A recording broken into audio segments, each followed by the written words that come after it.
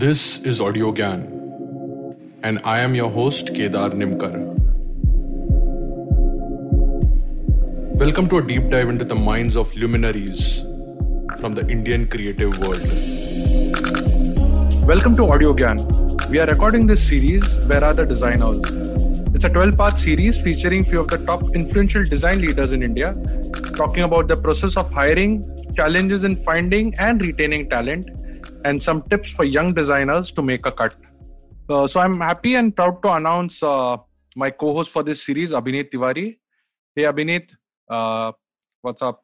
Hey Kedar, all good. How's it going there? Yeah, good. So we are pretty much close to the end of the season or end of the series. And today we have Aditi Kulkarni with us on Audio Gyan.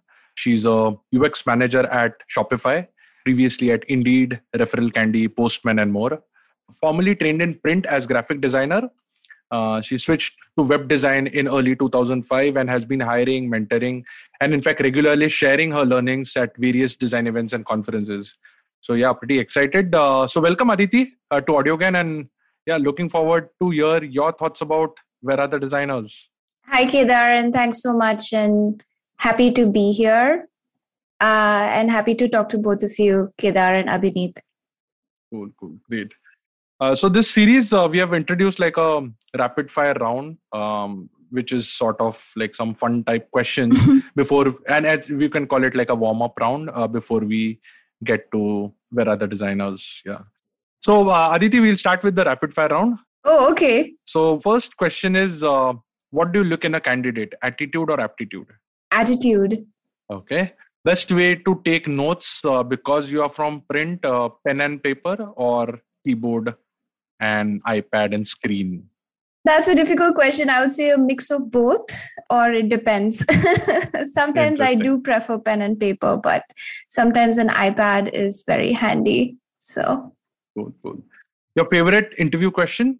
My favorite interview question is, can you give me an example of a conflict you've had with a product manager or engineer, and how did you resolve it? Awesome. What's more fun, print or web? Web. Okay. Did you ever think of going back to print? Because never. All right. We'll come to that part again. Worst part of print design?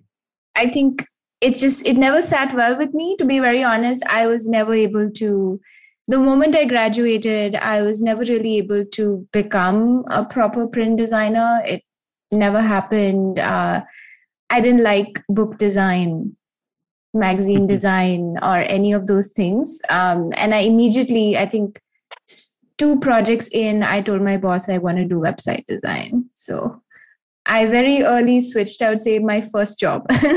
So nice. Luckily, I was working in a design studio and it was easy to just switch to something else. So okay. And what is the worst part of digital design?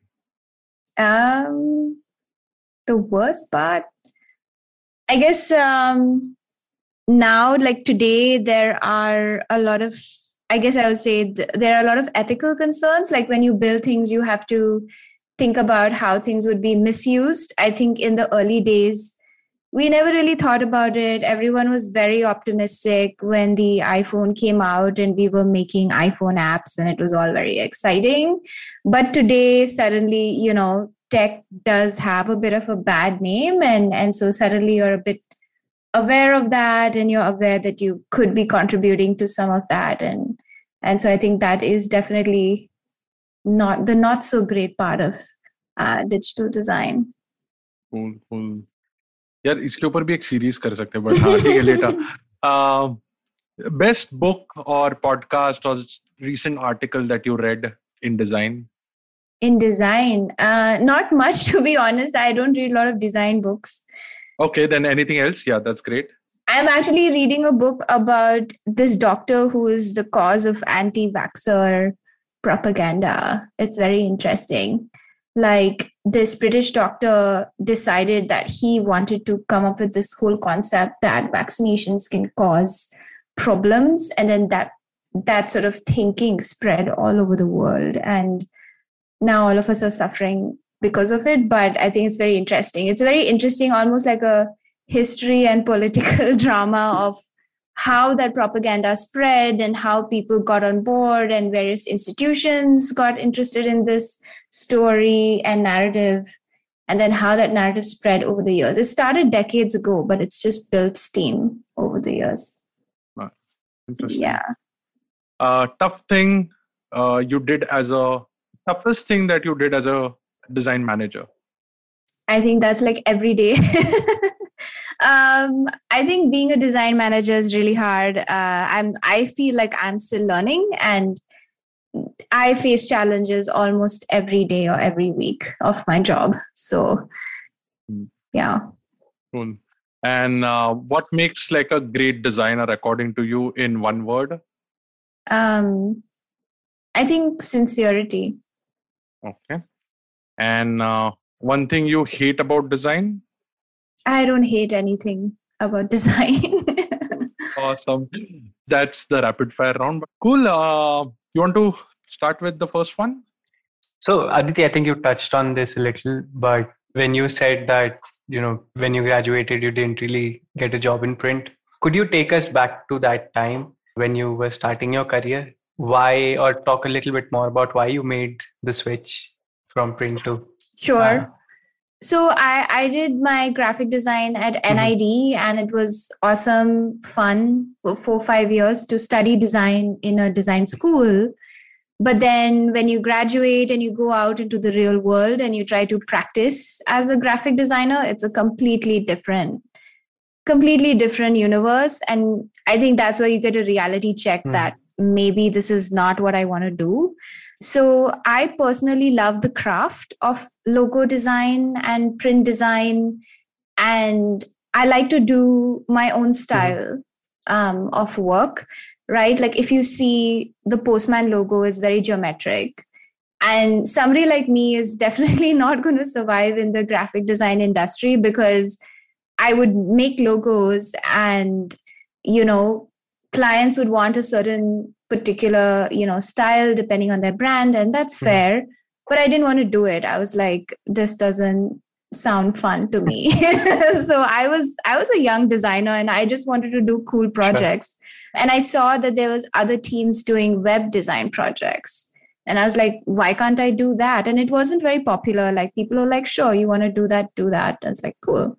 And it was quite easy for me to just switch to another project and just start doing web design. And once I started doing it, I really loved it. And I was like, okay, this is definitely what I want to do. And that got me started into digital. So in my first job itself, I never did any like major print projects. Like I quickly switched. I still have that love for branding and, print, but in a very almost like I would say an arts and craft like perspective, and not in terms of an industry designer who would like, create all these beautiful images in different styles, depending on the client. Like, I think it's a completely different ask from what we were doing in school. Sure. So yeah, I hear that from a lot of designers, actually, how different industry can be to, the environment that you have in the college. Yeah. And there were these clients like CEOs and stuff who were like, oh, I want the logo to be, some other color. And I was just like, excuse me, like, no, like, I'm not going to change the color.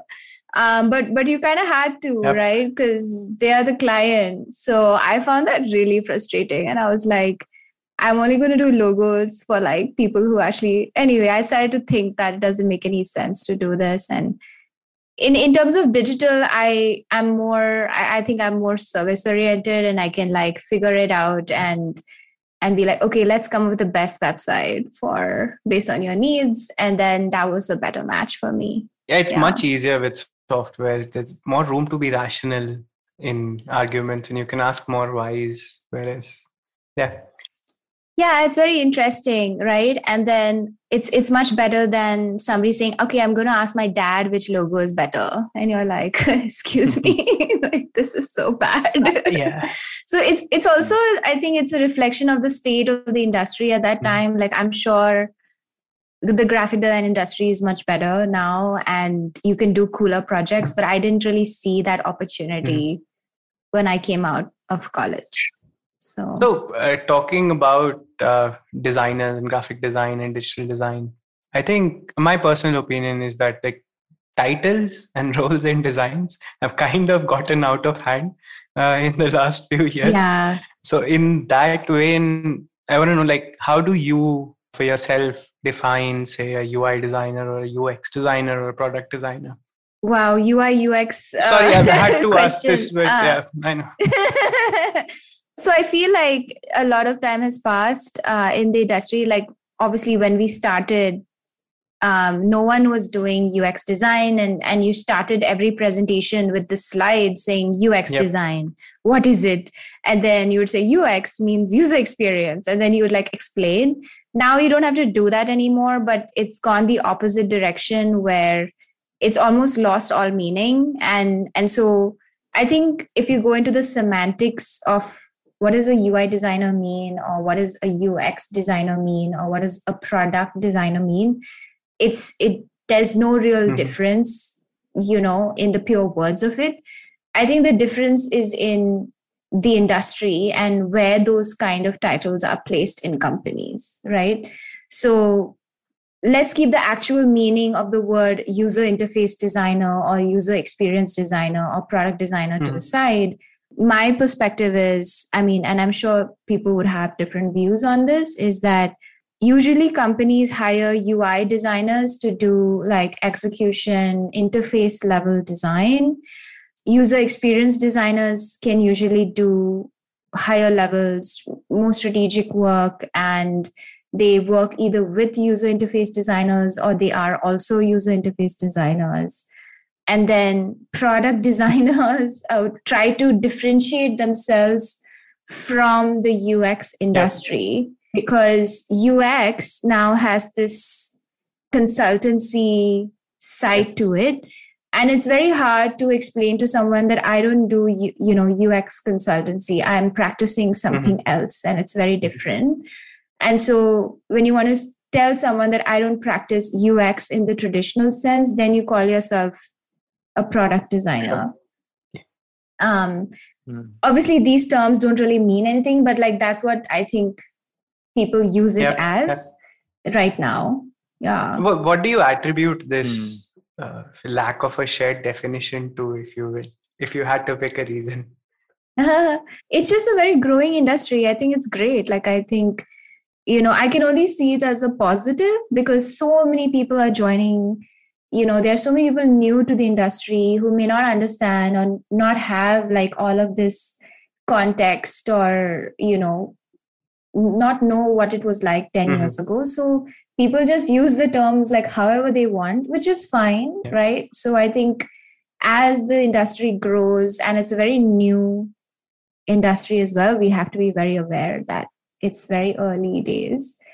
There is this confusion and this sort of growing, what I would call growing pains. As more and more designers come into the world now, suddenly people are discussing what's the difference between a UX designer and a product designer. But the fact that people are having that discussion is amazing, right? Because earlier the discussion was, oh, why should I pay you? So we are definitely at a better stage now. For sure. Maybe I'm being too optimistic, but yeah, that's how I see it. Yeah, interesting. And I just wanted to go back to the first question. When you started, when you realized that you want to move from print to web, like at least in your profile, it's written that you went for a official course kind of a thing, right? You wanted to learn it formally. So like, oh, you mean my master's degree? Yeah. Oh, so that happened later, actually. I worked in the industry for a couple of years. I saved up and then I went for my master's degree. So I didn't do it immediately after my graphic design course. So after my undergrad course at NID, I, worked in the industry for a couple of years. And then I think at that time, my younger sister decided to do her master's. And I was like, wow, maybe even I should do one. And so it wasn't so planned as it sounds. Whenever we tell our story, we always want it to make sense. And obviously, when I decided to do my master's, I did want to do it in digital because that's what I was practicing. And I felt like doing it in a university may give me like extra benefits and may help me in my career, because I had already worked in a couple of places as a digital designer, though I don't think I was calling myself that. I think there were some different terms. And so obviously it was natural for me to want to do my master's in interactive media. So that's when I did that. And to be very honest, doing a master's degree abroad helps you for other reasons as well, like visas. And it's just something that you kind of feel like you need to check that box. So I checked the box.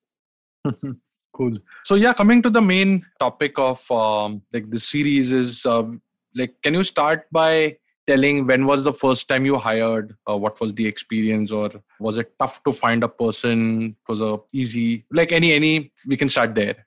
Okay. I think initially I wasn't very self-aware about hiring. Like when I first started hiring, you kind of get the head count and then you just go ahead and do the interviews and you follow what the HR says and you follow the process. I think over time, obviously, and experience, you realize that maybe this process isn't the best to hire designers, and then you start changing the process.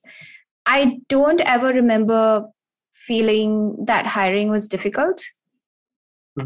At the time that we were hiring, it was a very exciting time. The iPhone was out. We were designing apps for the iPhone. A lot of people were very excited to join our team, and what we were looking for were people who were truly interested and truly excited. I remember interviewing someone who was like, I've designed an app in my free time, and it was like in the App Store. And we were like, this person is amazing. Let's hire them immediately. Yeah. So I wouldn't say we didn't follow proper process. I don't think, we knew what a proper process was for hiring a designer. We just were like, okay, this person seems really interested. They have the talent, they have the potential.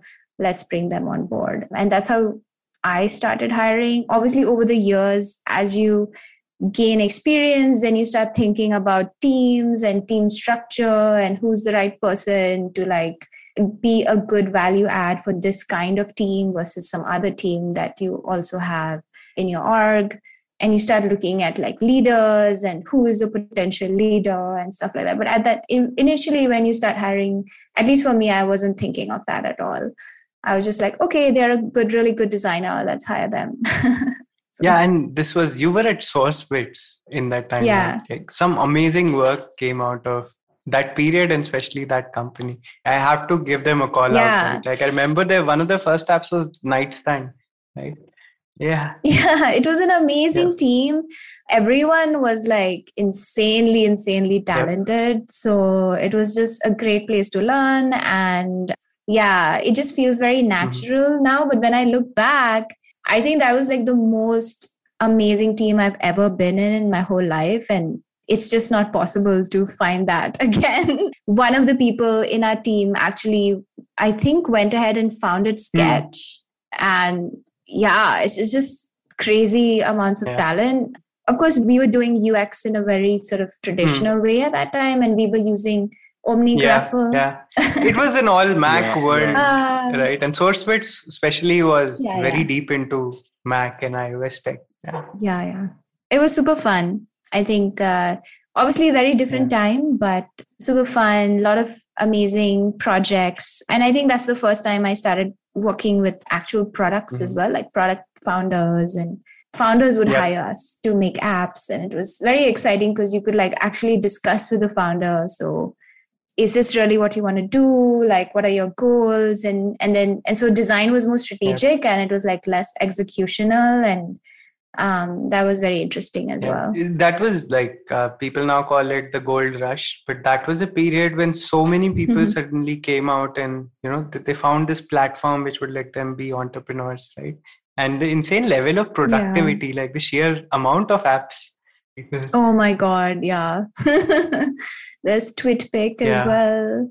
it's just so much stuff came out at that time, and we churned out insane numbers of apps as well. Like I think in a year it was like 100 apps easily. Wow. So we were like, I think as a team, it was almost like a factory in some way. They're just like churning out apps, and obviously some of them are good.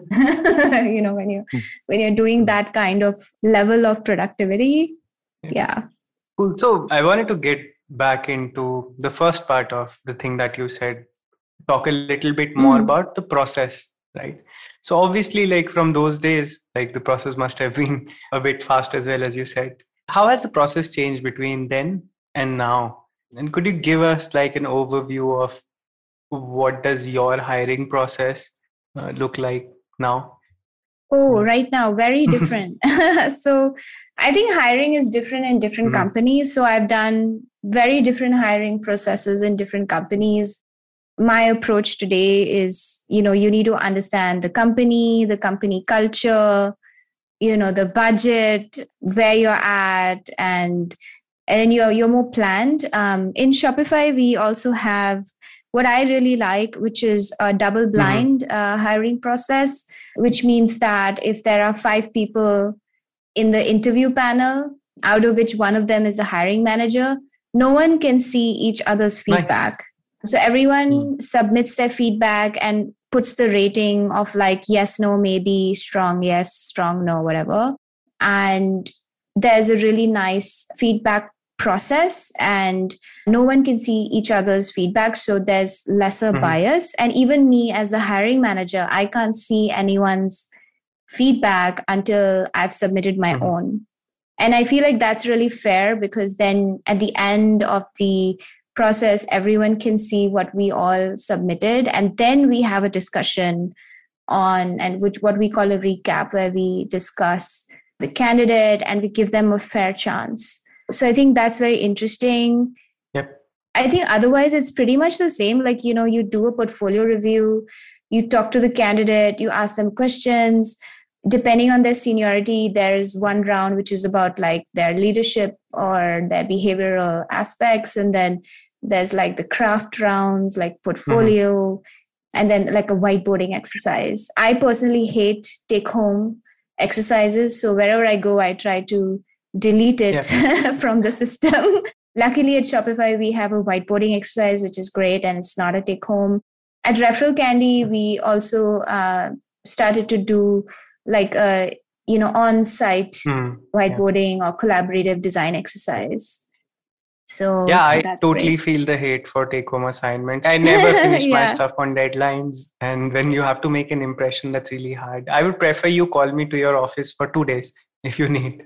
And seriously, and I've done design tests like even not last year, but maybe 2 years ago, and it's always so hard. And I've been a designer for so long, and I still find it so challenging and a real pain. And when you do the design test, what often happens is that the people who are reviewing it have their own standards, right? And they will never tell you what the standards are, or they don't do it on purpose, but they haven't thought through it, or they haven't had a discussion what their standards are.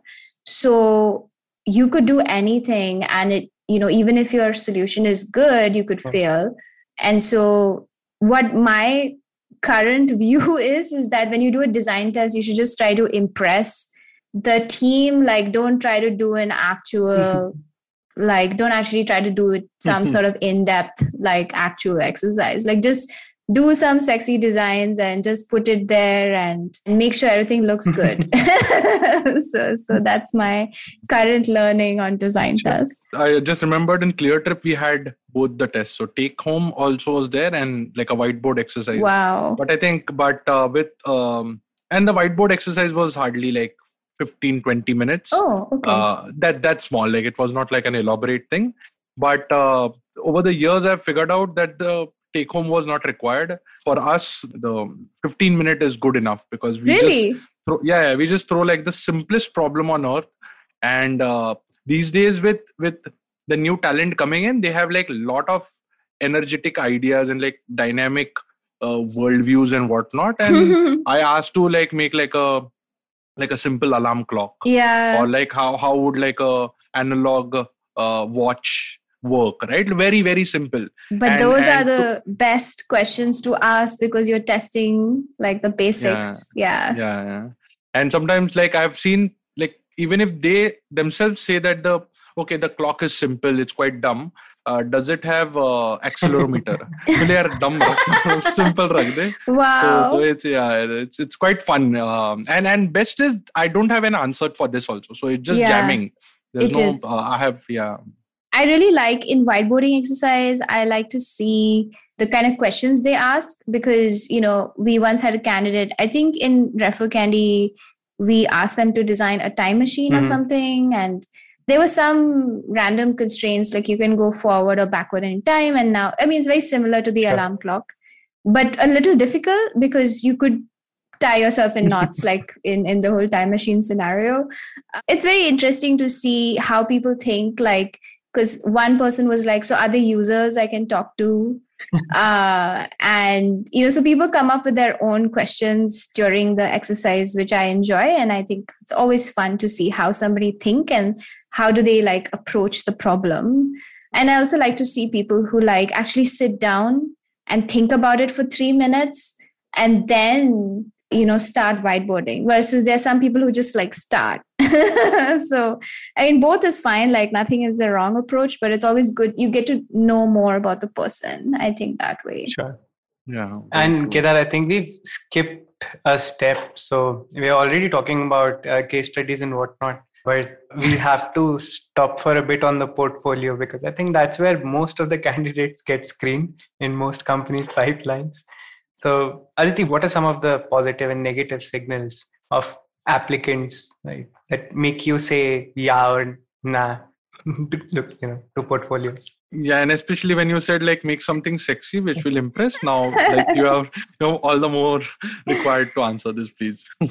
Yeah, I think after seeing a lot of portfolios, my experience is that most portfolios are very good nowadays. Like everyone has learned how to put their UI in cool looking devices and put it on a big white background and make it look cool.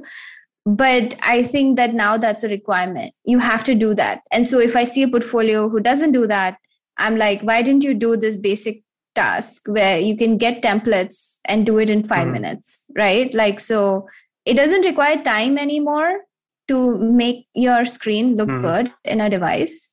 So I do judge on like visual kind of finishing of your portfolio. But then I also judge on like how they communicated their story and their work. Not so much on like how cool the project was or whether it was some branded project. I really don't care.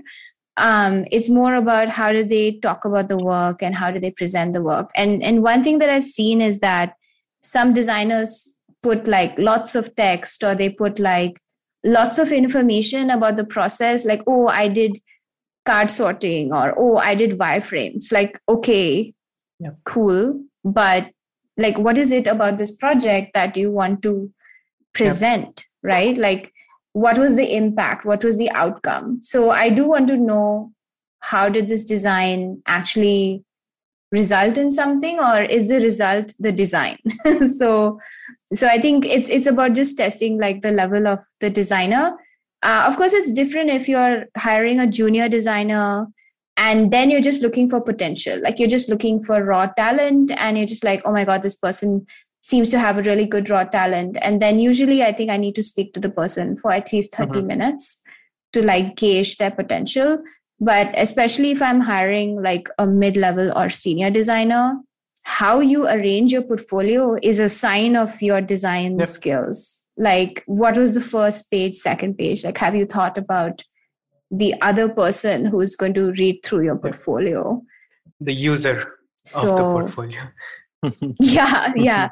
And I think it is unfair though. Like, I do see some like very good designers who may not have the time to create a polished portfolio, right?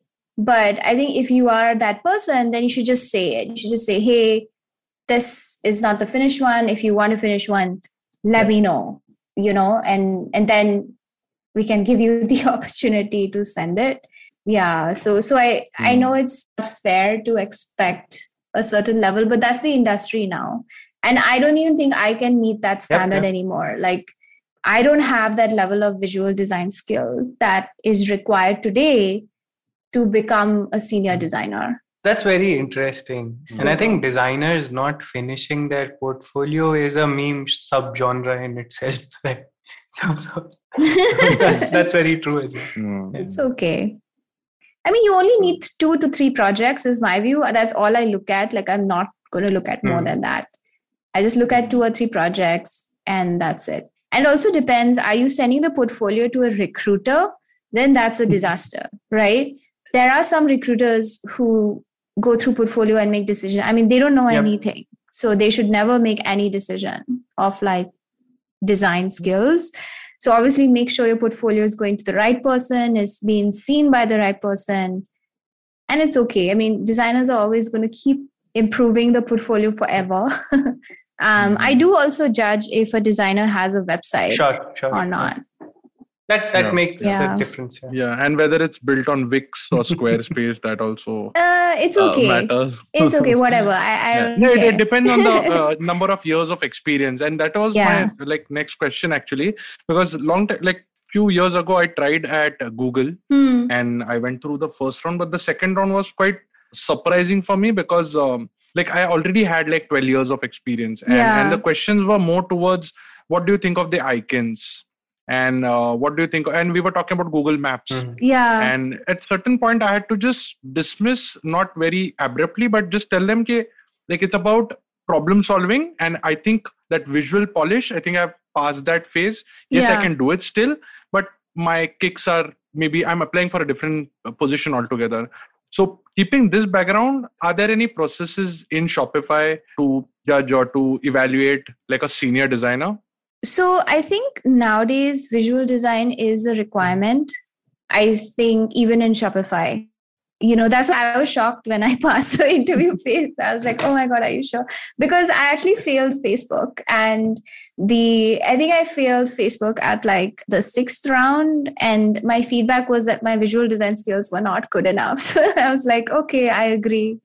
I take that feedback. So I think today in product design, you are expected to be what I would say full stack, which is really good visual design, really good strategic thinking, very good leadership, and UX, and everything else you can think of, good presentation skills, blah, blah, blah. And I think what you need to do is kind of how you frame your portfolio and your narrative to the best of your ability so that you can cover your weaknesses as much as you can and then go through. But even at Shopify, that expectation is there. There are content designers. So we have content designers and they can be very senior and they are kind of like olden days UX designers. They do IA, they do a lot of design projects. There are projects which have only content designer and no product designer, right? Because there's no real UI that needs to be done. There's no real visual stuff that needs to be done either. It's more like rearranging what already is there in a way that users can understand and doing a lot of strategic work as well. So we have content designers and we have researchers who can contribute strategically to design and be active in the UX process. But product designers have to be kind of full stack. Understand. It's harsh. It's harsh. I feel the industry standards are just going up and up. Yeah. Before we jump next, let's take a quick break. We'll be right back.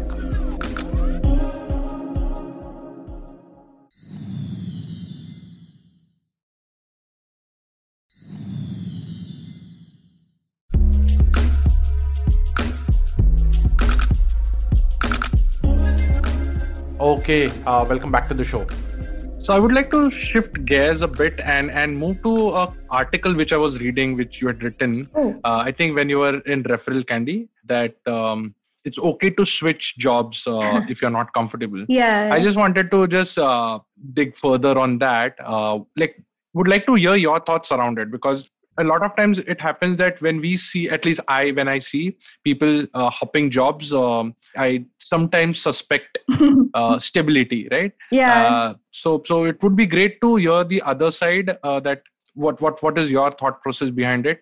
Yeah, I'm a bit extreme in my viewpoint. I would say I'm very almost mercenary in that if you don't pay me how much I want, I will leave the company. This is really politically incorrect, I guess. No, not at all. In my 20s, especially, I was just very, very focused. And I really was quite mercenary. And I was just like, this is what I want to do. And I changed as many jobs as possible to get where I wanted to get. I don't think that you should be loyal to your company after a certain point, right? Like you should learn whatever you want to learn and then move on. And if it's not working out, then move on, right? And I have seen a lot of designers, and I encourage people to do that as well. Like, when people talk to me, I'm like, if you're frustrated, why don't you look for other opportunities, right? Or it could be the other way around as well. If you think you deserve a promotion, why don't you go out there and see who is going to pay you this amount that you think you deserve? And if you can get it, go get it, right? So maybe it's a bit mercenary, but I also see it from the perspective of learning, which is I wanted to work in design studios. I wanted to work in consultancies. Then I wanted to work in startups. And then after that, I was like, okay, I've done a few startups now. I want to try a bigger company. So I'm just like trying different things. And that's just my approach. It may not be the best approach for other people, right? Like I wouldn't say, oh, everyone should do this. Like it's not fun. Changing companies a lot is not fun. And there are always people who are like, oh, why are you changing? And I don't have any opinions on people who change a lot, but I do ask like, what happened? And, did anything happen? Like what made you leave? If you want to share, like if you don't want to share, that's fine.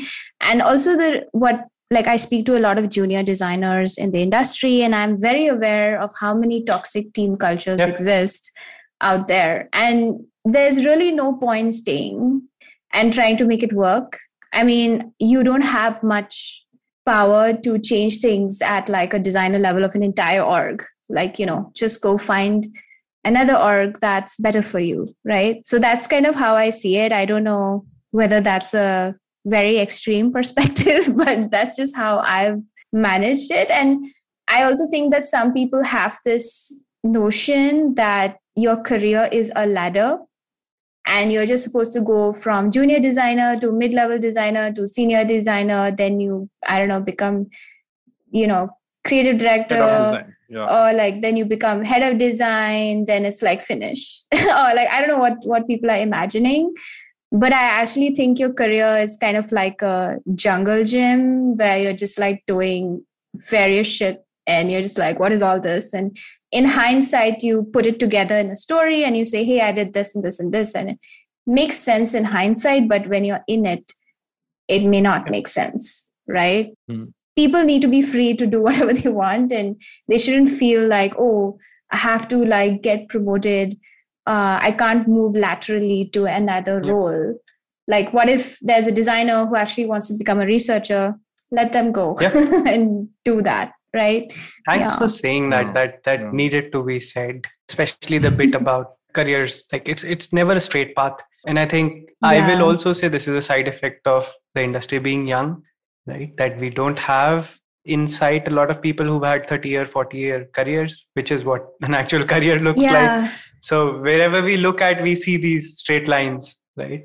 So I think, thanks for saying that again. No worries. In fact, I have this question for a couple of illustrators in past episodes I'd asked, like, what does a 40-year-old illustrator do? Wow. Like, does he or she still illustrate, or like they have to move to a creative director, an art director role? So so it's interesting to that perspective. In if you fit in product design, it also makes sense here.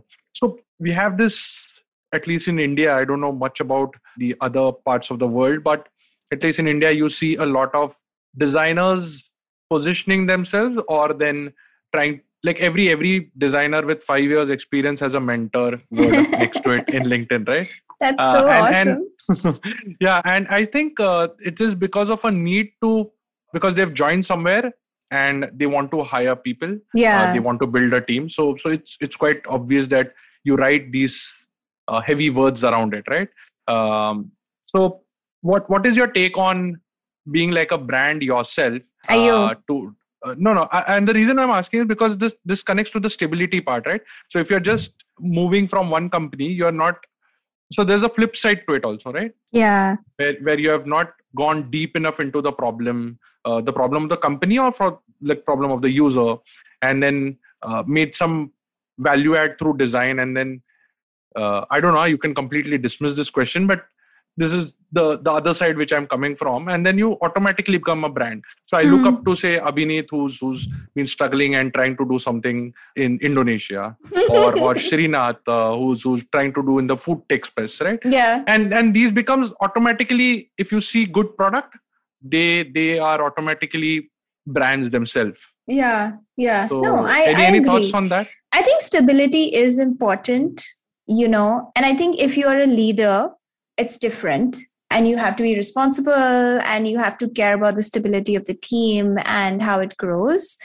However, if you are just a designer on the team, it's okay to keep changing jobs. I mean, I don't think anyone should feel guilty and feel like them leaving the team is going to make the team unstable. Mhm. Like, you are replaceable, right? Even as a leader, you are replaceable. At least that's what I think. And so I think sometimes we may overvalue that to some degree. I do agree that if you stay longer in a company, you can do more. You can build more bridges. You can gain more trust and do more things. So the longer you stay, the more you can do, right? And that's awesome, right? And I think I totally see the value of that for sure.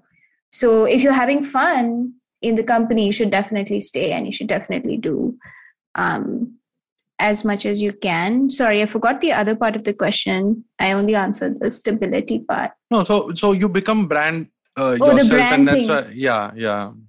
I'm not really like harping on the brand aspect of it, but generally you are stable enough. And this is coming from my most recent interview.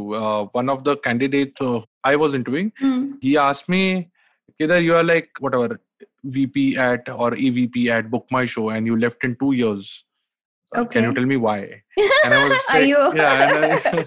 and I was like, yeah, good one. So I explained them, but like there are designers who are also trusting or judging which leader they are reporting to or which team they're getting into, right?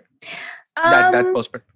I think if I find it hard to believe that people judge people based on how long they've been in a company. Like, I've definitely built, at least in my view, a good network of people that I really trust in the design community, and they're all very aware of like stuff that I do, and that I can do random stuff. But I always like explain myself, and I say, I got excited about this other opportunity, and so I did it. Like, I think it depends how you leave, and it depends, especially if you're in a leadership position, does your team still love you when you leave? Or like at least they can tolerate you, I don't know. And so I think it's about people, like building that connection with people so they know what you are about. I think being authentic is important, and how I don't really see myself or want to be any kind of brand. That puts a lot of pressure, I think, on a person as well. Like, because then you have to do this like social media presence, and I really respect people who do that. Like, I'm like, wow, you have all this energy and time to do it. I'm too tired at the end of the week to do all of this stuff. But I think if you're authentic and you always say the kind of things that you say, then you get an automatic following in a way. Like, people will come to you when they want a particular kind of thing. Like, for me, for example, people have heard me being very outspoken. And so a lot of people come to me to ask me, hey, have you heard anything about this company or that company? What do you think? of this. And they know I'm going to tell them what I know, and I'm not just going to be super diplomatic. So, and I don't know if that's a brand, but at least that's my sort of authentic voice, right? And people come to me and say, tell me about my portfolio. And I'm like, it's going to be harsh. Are you sure you want to do this? So, and they're like, yes, let's do this, right? And so as long as you know what kind of agenda, almost like an agenda, like what is your one-liner that you want to tell the design community, I think that's fine.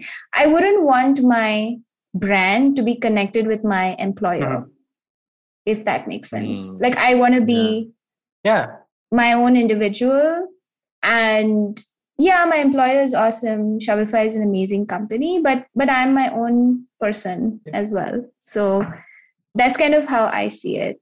If I do build a brand, it would not be connected to which company I work at, or like just like design, right? Like, makes a lot of sense actually, because I also get this question, Kedar, sometimes, right? Like, and I encourage people to build their brands, but I almost always tell them this: remember what your brand is selling also, because a brand without a product behind it is kind of pointless, right? So when you build a personal brand, you're kind of looking for that next gig, for that next challenge. You're putting yourself out there so that you could network better, right? So people do it for various reasons, but be sure of why, right? Like, why are you doing this? Why are you putting in this much time? And and like, are you out there because you're saying, oh, I'm a very cool designer who's worked in the industry for 20 years? Okay, but there should be something else, that you want to say, and which will make somebody interested in joining your team. Because in the end, it is about that, right? Like the kind of things that I talk about, I hope that people feel like, oh, okay, if I join a company, then they know that it's going to be, not biased, not toxic, that I wouldn't tolerate those things. And there's a sort of guarantee that comes with that. So I think that's valuable. And then somebody else may have something else that is valuable to them. And then they're like, getting their own network of people out of that. Makes sense. I want to pick on that. Yeah. Next thing I want to ask is just picking on that, you've mentioned it a couple of times now, right? Like there are a lot of places out there who have a very toxic environment. You've said that designers should not hesitate at all, right, to leave those or feel guilty about it. But what are some of the things you've picked up over the years which, ensure that your team or, the place that where you're going, it doesn't end up becoming a toxic environment, right? One of the things that people have been talking about a lot is how, the teams that you build should be diverse, right? And I think especially important for design, having multiple perspectives there. Any thoughts on that? These two things, like how do you avoid toxicity? And second is like, does building a diverse environment help counter that to some extent? I think it's two different things. You can have a toxic culture anyway.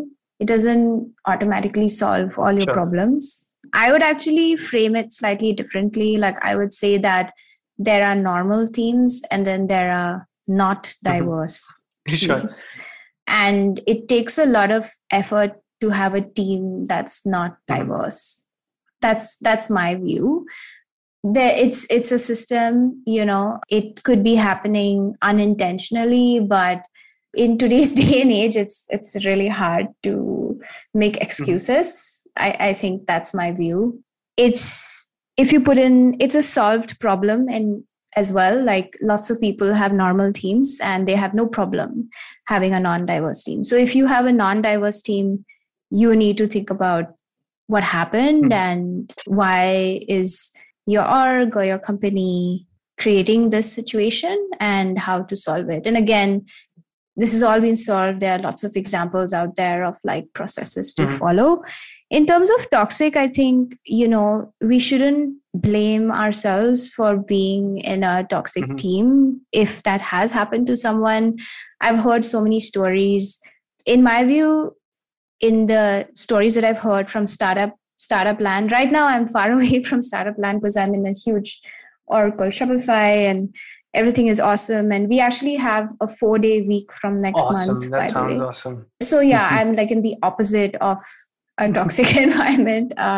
But what I've heard a lot is it does come from founders. The founders do create a certain culture or tone of voice that trickles down. And when it trickles down, it sometimes gets exaggerated. And then, it creates a company culture which could be toxic, or it could be some other leader that is creating the toxic culture. It's never just some guy creating the toxic. It's always somebody very senior, and it's happening. Okay, so thinking that you can suddenly change that through your own actions is quite a lot of hubris. And I mean, you can go for it, if you want.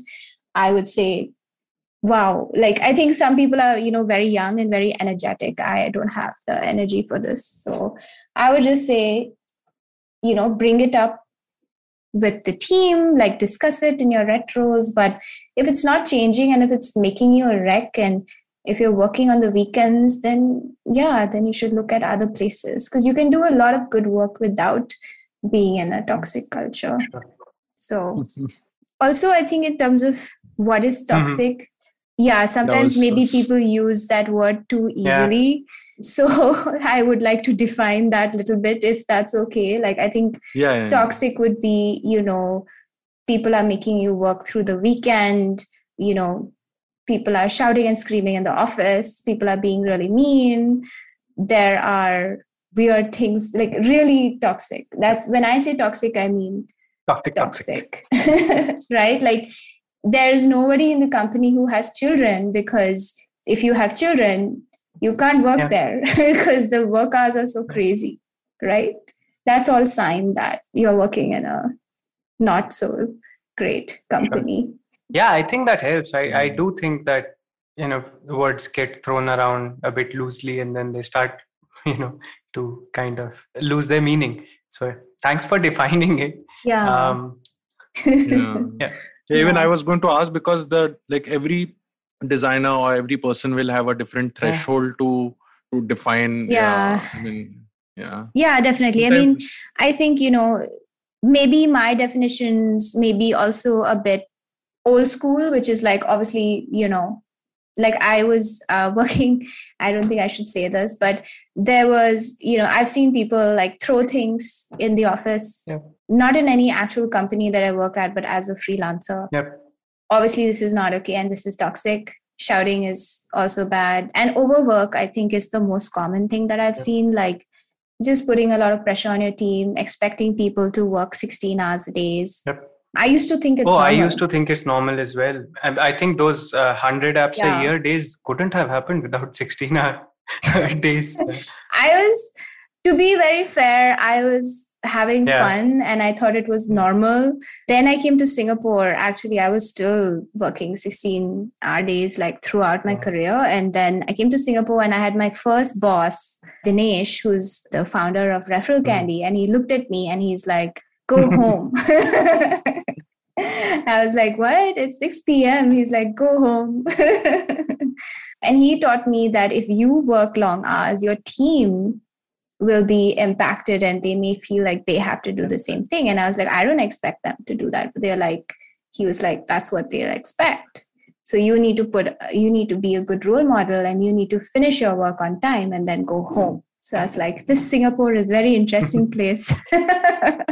So I definitely learned a lot of things here. And I think it was very interesting to me to find out that you can finish your work in 8 hours and be as productive as before. You don't lose productivity. That's a very hard thing to come to terms with. At least for me, it was really hard, right? Like when I switched gears, and then because you look back and you were like, okay, I was wasting a lot of time back then, right?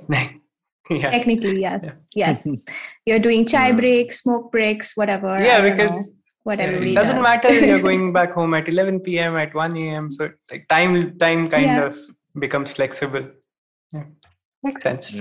In fact, I had thought of taking like a TCS kind of job when I'll turn 35, Wow. was my dream when I was 28, 25, when I was just slogging in like advertising agency and just getting hang around product design and like everything. And I said 35.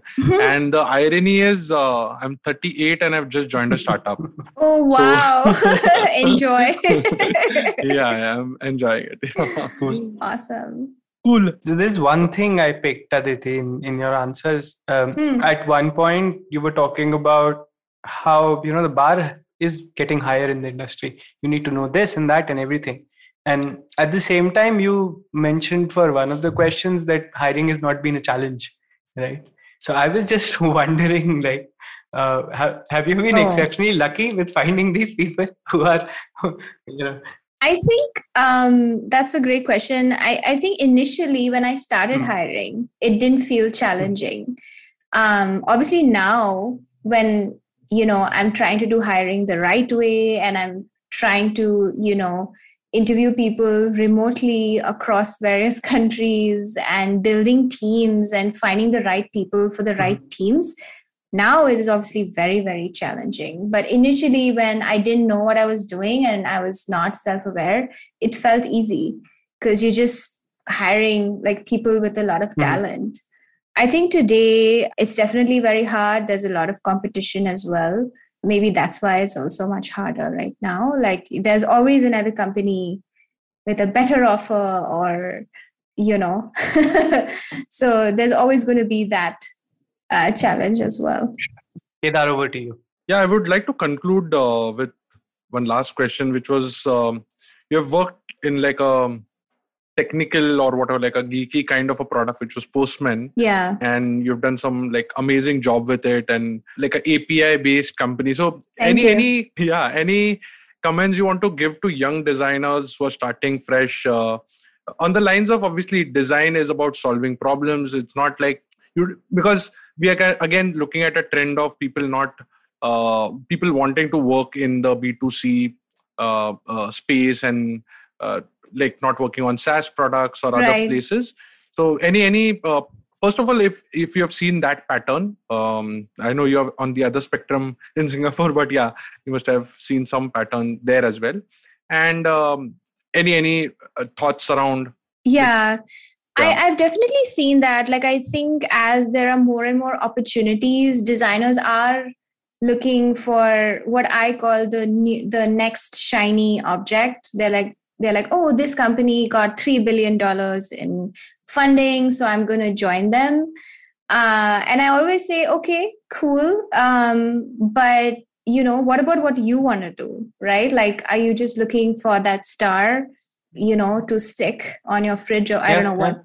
But instead, you should look for the exciting design work that you want to do and then do that. And also, because my Postman opportunity was so random. Like, I met these folks and I was like, this is so interesting. This is so challenging. I really want to do the work. I would have never known that it got famous and, it went off. And so I think I would tell designers, look for the thing that you want to do. Don't just join what you think is a cool company, because today companies crash and burn, right? Faster than ever. So look for something that you think is truly genuine and interesting and solving a real problem. And that's the way, to become a better designer. Awesome. Cool. Thanks, Aditi. It was really fun talking to you. A lot of different perspectives and a lot of food for thought in general to think on for designers especially. Sure. Happy to chat with both of you. Yeah. It was a good conversation. Thank you for people also to listening till the end. Currently, I'm heading the design at Jupiter.money and we are hiring at all levels. So you can visit jupiter.money/careers and follow AudioGAN on Instagram at AudioGAN Moments or visit audiogan.com for more GAN sessions. You guys want to plug anything? Shopify is hiring. Gojek is hiring. Yeah, we are definitely hiring. Shopify is hiring senior designers and content designers. Okay. And Gojek also hires from time to time. If you want to know about the job openings, you can follow us on Twitter at Gojek Design. And yeah, we'll post all the updates there. Awesome. Chalo, thank you guys. Thank you. It was fun talking to you. And thank you, Aditi, for I know you have, it's like quite out of your schedule time. Yes, and it's midnight. Oh yeah, you're in Singapore. Yeah. And that's it from today's GYAN session. For show notes and more GYAN, visit audiogyan.com. If you like this podcast, please don't forget to check our other interesting podcast on IVM Network. You can listen to us on IVM Podcast app, ivmpodcast.com, or any of your favorite podcasting apps. To stay tuned, follow us on Twitter and Instagram at IVM Podcast. And if you wish to connect with me, I am at AudioGyan Moments on Instagram. Until then, take care.